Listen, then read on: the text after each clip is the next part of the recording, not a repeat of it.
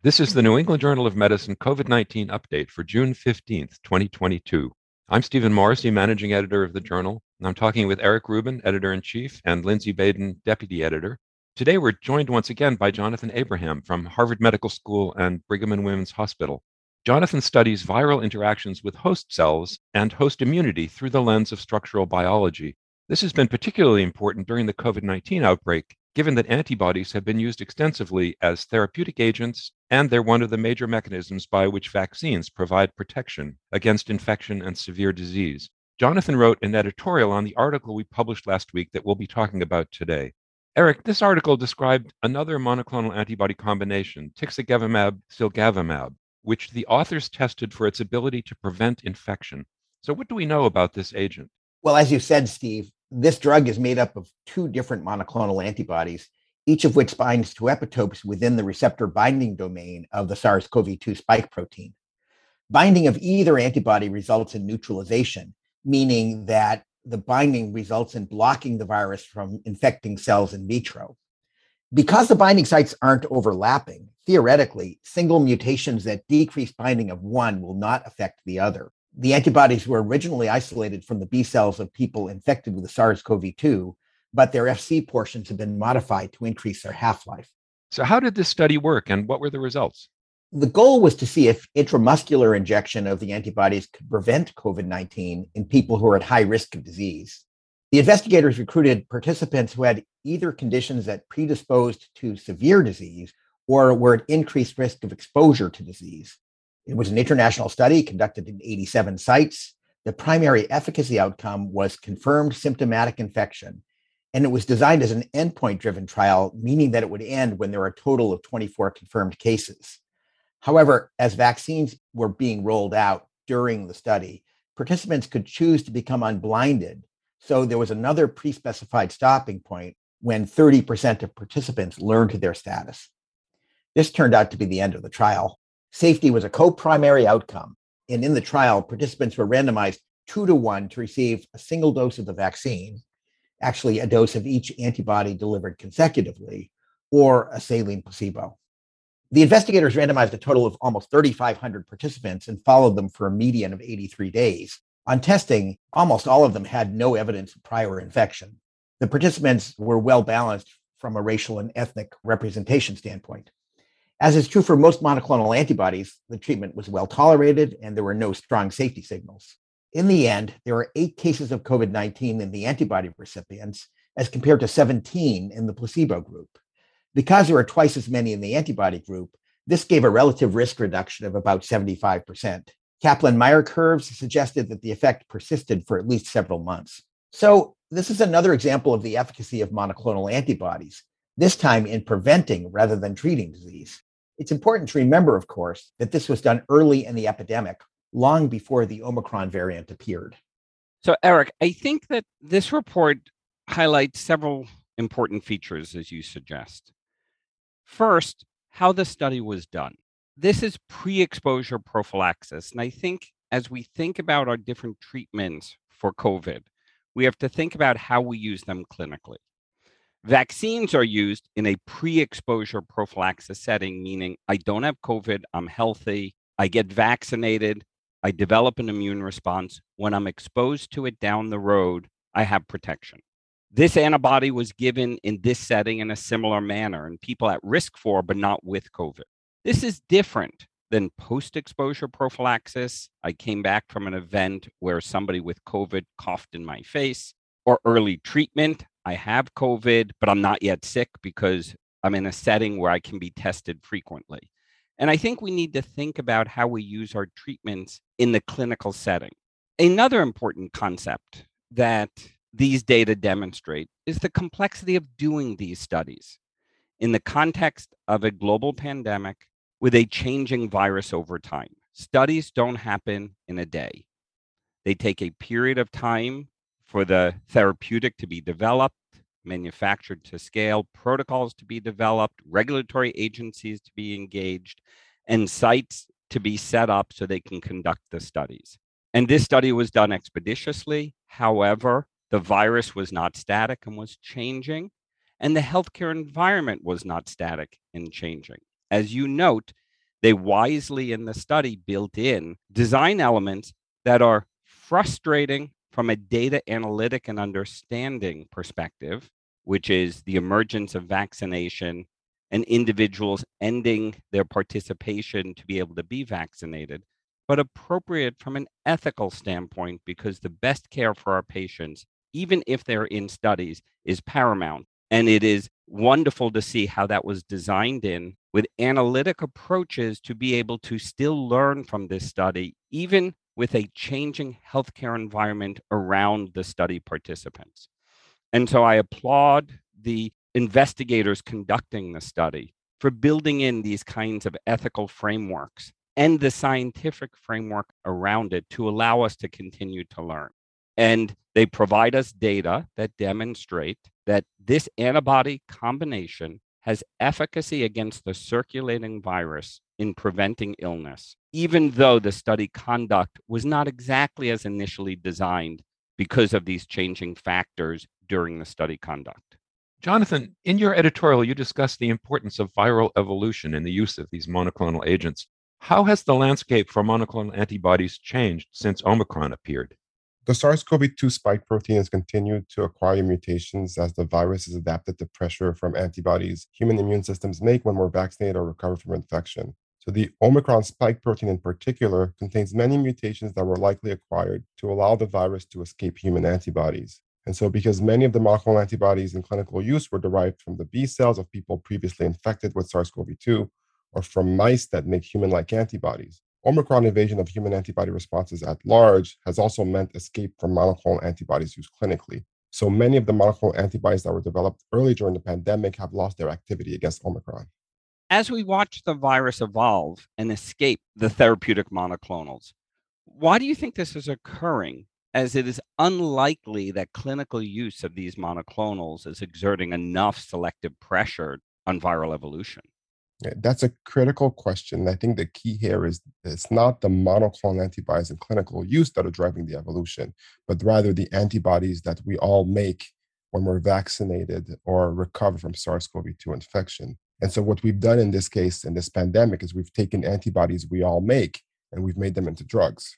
So resistance at large to antibodies we all make will mean resistance to drugs. And when you think about the circulating strains, there's the ancestral strain, alpha, beta, delta, gamma. And then we had the evolutionary jump as I look at it, but please correct me, with the Omicron variant and its progeny. How do you see the antibodies being able to manage this type of evolution in the virus? So I think at this point, rather than managing the evolution of the virus, there are certain sets of antibodies that perhaps were lucky and as they were developed happened to avoid some of the hotspots that have now mutated again because the antibodies that target more common epitopes have lost activity. So an example of this is etesevimab, one of the antibodies originally developed by Eli Lilly. It was used in combination with bamlanivimab as a cocktail, but both antibodies bound a footprint that was effectively a hotspot for antibodies. So those were the ones that were quickly lost. And by antibodies, I mean antibodies that you and I and everybody usually make, again, when we're exposed to the virus. So common sites of targeting in the population at large are common sites of escape for the virus. The immunity that's driving evolution of the virus arises from two different sources: vaccine-induced immunity and infection-induced immunity. The difference between those, of course, is that the vaccines are all the same. So the same antigen is always being presented to people, at least up until now. Whereas infection is producing a more varied immune response simply because the spike proteins are different over time that are causing this. So where is most of the selection currently occurring? Is it occurring in vaccine recipients who have a more homogeneous immune response, or is it happening in people who have been infected? So it's a very challenging question because what we're seeing is a conflation of both immune pressure from vaccine-elicited responses and then individuals getting breakthrough infection. And it's very hard to uncouple individuals who've been vaccinated from those who perhaps may have been infected but not have known they were infected because they never tested positive. And so what we're seeing is effectively a conflation of both. So any antibody made by any means, vaccinated antibodies, antibodies from natural infection, antibodies from breakthrough infection, exerting pressure on the virus. And unfortunately, we're learning where that pressure is too late after a new variant emerges. So, Jonathan, thinking about the conflation of forces, because as we've already discussed, the epidemic continues and is spreading broadly. The initial studies with monoclonals were largely in non-immune individuals, neither receiving vaccination or being previously infected, like the paper we published last week. How do you think about assessing efficacy of monoclonals now that the background immunologic environment is so different?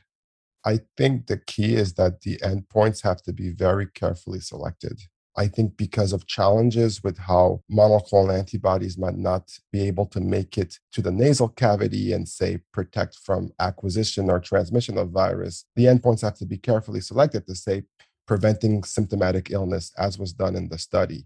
And so in these situations, there's a lot of signals, a lot of noise, but I think the ultimate goal is to prevent hospitalization and prevent death. And there are still vulnerable individuals out there who could benefit from these types of therapies. And when these endpoints are studied, we'll be getting a better idea how effective the antibodies are at doing that.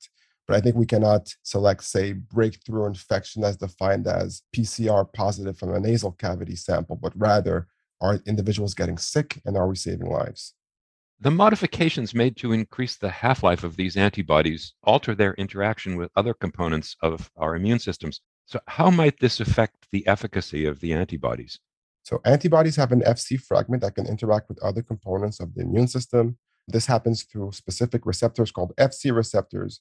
And these other components of the immune system include natural killer cells, complement, and neutrophils. And now what's a critical question is there are instances in which mutations in the SARS-CoV-2 spike protein can somewhat diminish but not completely abolish the ability of a monoclonal antibody to bind and neutralize the virus. In these instances, Fc fragments can harness these additional immune components and rescue neutralizing antibodies that might otherwise poorly be active in cell-based assays, allowing those antibodies to be active in vivo. So having great Fc effector functions may be a way of preserving the efficacy of neutralizing antibodies that have been otherwise weakened because of spike protein mutations and spike protein evolution. Jonathan, is it a strict trade-off if you make Fc portion mutations that increase the half-life? Does that always mean you're not going to interact with many of these components of the immune system? Those have effectively been uncoupled. And so there are instances where you can add half-life extending modifications as well as modifications that enhance some of these other activities. But the field is quite sophisticated in being able to fine-tune all of these functions. How do the modifications extend the half-life? And how do you think about what the extended dosing interval should be for these extended half-life monoclonal antibodies? So these modifications are made in ways that bias the Fc fragment in how it interacts with various Fc receptors in a way that, again, allows the antibody to be recycled into the circulation and prolong half-life. The question of how do you use an antibody with extended half-life is a great one, but also a difficult one because now we're dealing in a situation where the variants are also dynamic. And so defining the interval in a pandemic whereby the variants are changing, their resistance profiles to the antibodies are changing is extremely difficult. So I'd say if we were dealing with a static entity, then it's perhaps something we could have been able to predict based on PK values or pharmacokinetics. But because the variants are changing and the activity of the antibodies are changing because of the variants effectively evolving, it becomes very difficult to sort out. So you comment on the PK, which is how much antibodies in the blood, and it's in relation to its relative activity against the variant of concern or interest. But how do you also think about it in terms of compartment, which you alluded to before, in terms of the respiratory mucosa, be it upper or lower? And should we be thinking about the PK in relation to the site of viral exposure? I would perhaps argue that because there has not been a clear solution just yet on how to get antibodies to the nasal cavity, even the combination of tixagevimab and cilgavimab, when it was studied in animal models and humans, you're dealing typically with less than 1% of the concentration of the antibody that's detected in blood that would be detected in the nasal cavity. that the benchmark really, again, should perhaps be one of looking for proper exposure to the lower respiratory tract, and in these instances, protecting from disease severity, as opposed to trying to protect individuals from having a PCR positive test.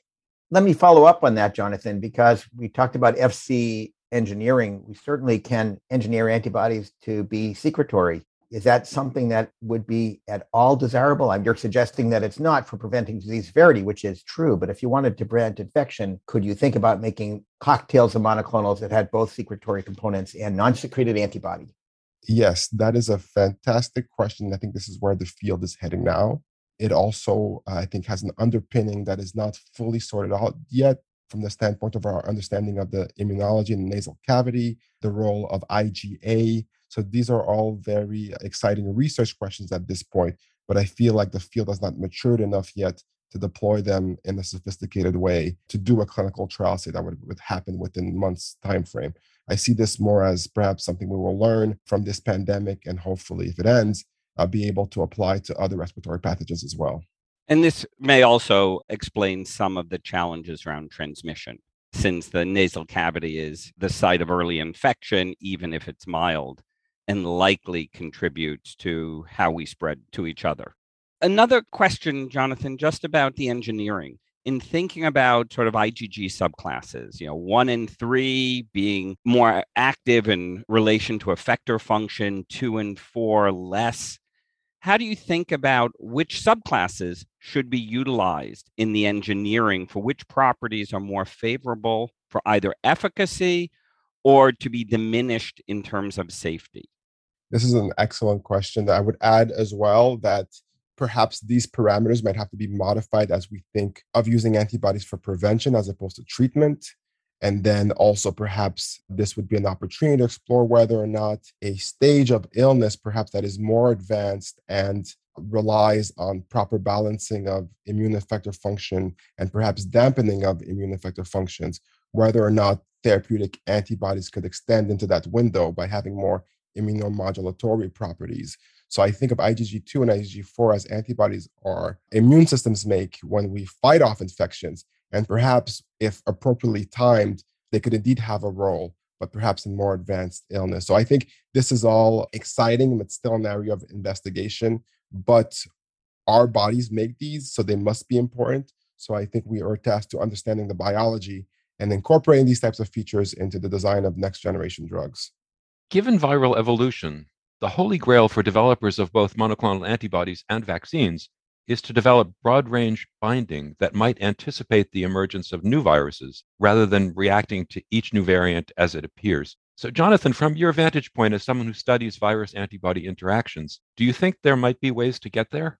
I think there are. The virus is evolving to evade the kind of antibodies our B cells readily make when we're vaccinated or recover from SARS-CoV-2 infection.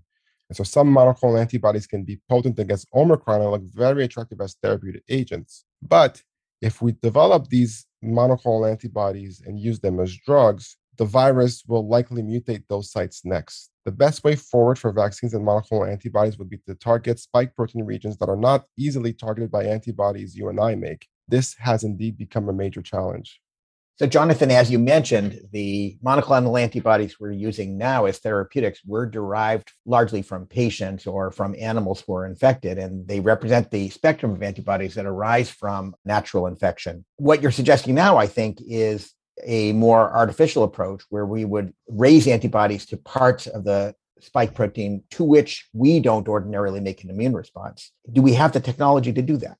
I think there are a number of technologies now that involve using in vitro-based assays with yeast or bacteriophages that express antibodies or antibody-like fragments. The disadvantage of these approaches for now is that in certain cases, because they haven't naturally evolved in the human body, one has to be very careful to screen them for autoreactivity, but those platforms are indeed available. So I think the technology is indeed there. There's also phenomenal work being done in designing antibody-like molecules that are engineered proteins based on computational design. The trade-off with those, of course, is that ultimately some of them can be immunogenic, but there might be strategies to reduce their immunogenicity so that they could be redosed.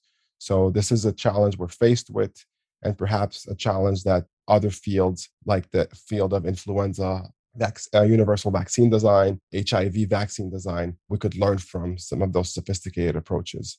So do you see the monoclonals going forward being sort of pan-Omicron targeting, pan-ancestral strain, pan-SARS-CoV-2, pan-coronavirus?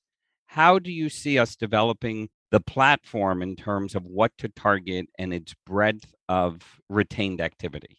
So I think there are two approaches moving forward. One is to just build an extensive tool set of antibodies that should have activity against Omicron and ancestral strains and roll out antibodies as variants emerge. The other approach is one of very clever antibody or protein engineering and developing something that is pan-coronavirus. I think what we've learned from evolution thus far with SARS-CoV-2, for example, is the closest thing we had to a pan-coronavirus antibody was sotrovimab, an antibody that cross-reacts between the SARS-CoV and SARS-CoV-2 spike protein developed from a SARS-CoV convalescent individual. Unfortunately, even though that epitope is conserved between SARS-1 and SARS-2, Omicron, particularly the BA2 variants, has mutated the sites that were bound by sotrovimab. So we're in an instance whereby, because of immune pressure and human adaptation, the virus has evolved away from another coronavirus that we previously thought was divergent enough that, again, a SARS-1 and SARS-2 neutralizing antibodies would be an inescapable agent. So the virus has proved us wrong. So as you point out, we have to keep reacting to the viral evolution, which is difficult to predict. Can you comment a little bit on the speed of this platform? How nimble is this platform to be responsive to viral evolution? Well, I think the example of bebtelovimab is perhaps a good one to borrow from, but this is an agent that was, I think, developed in the early phase of the pandemic against the ancestral virus. It was rapidly rolled out after Omicron emerged and stood out clearly as a winner based on in vitro-based assays. The challenge there is perhaps the human studies demonstrating efficacy at the latest stages were not there. So I think we have to get more and more comfortable with realizing that antibodies are usually very safe molecules that could be administered against viruses, and also sort out how comfortable we would be with rolling out antibodies based on in vitro results, which would speed up the process. Jonathan, we've talked about Omicron as a variant, but in fact, new variants have arisen since Omicron. How do these affect the binding of antibodies?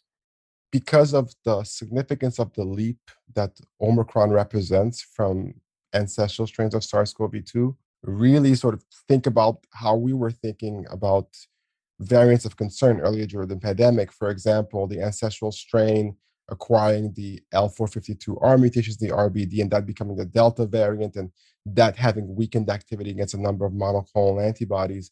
And so in this instance, with every variant, I'm a structural biologist, so I can pull up the coordinates and have a look.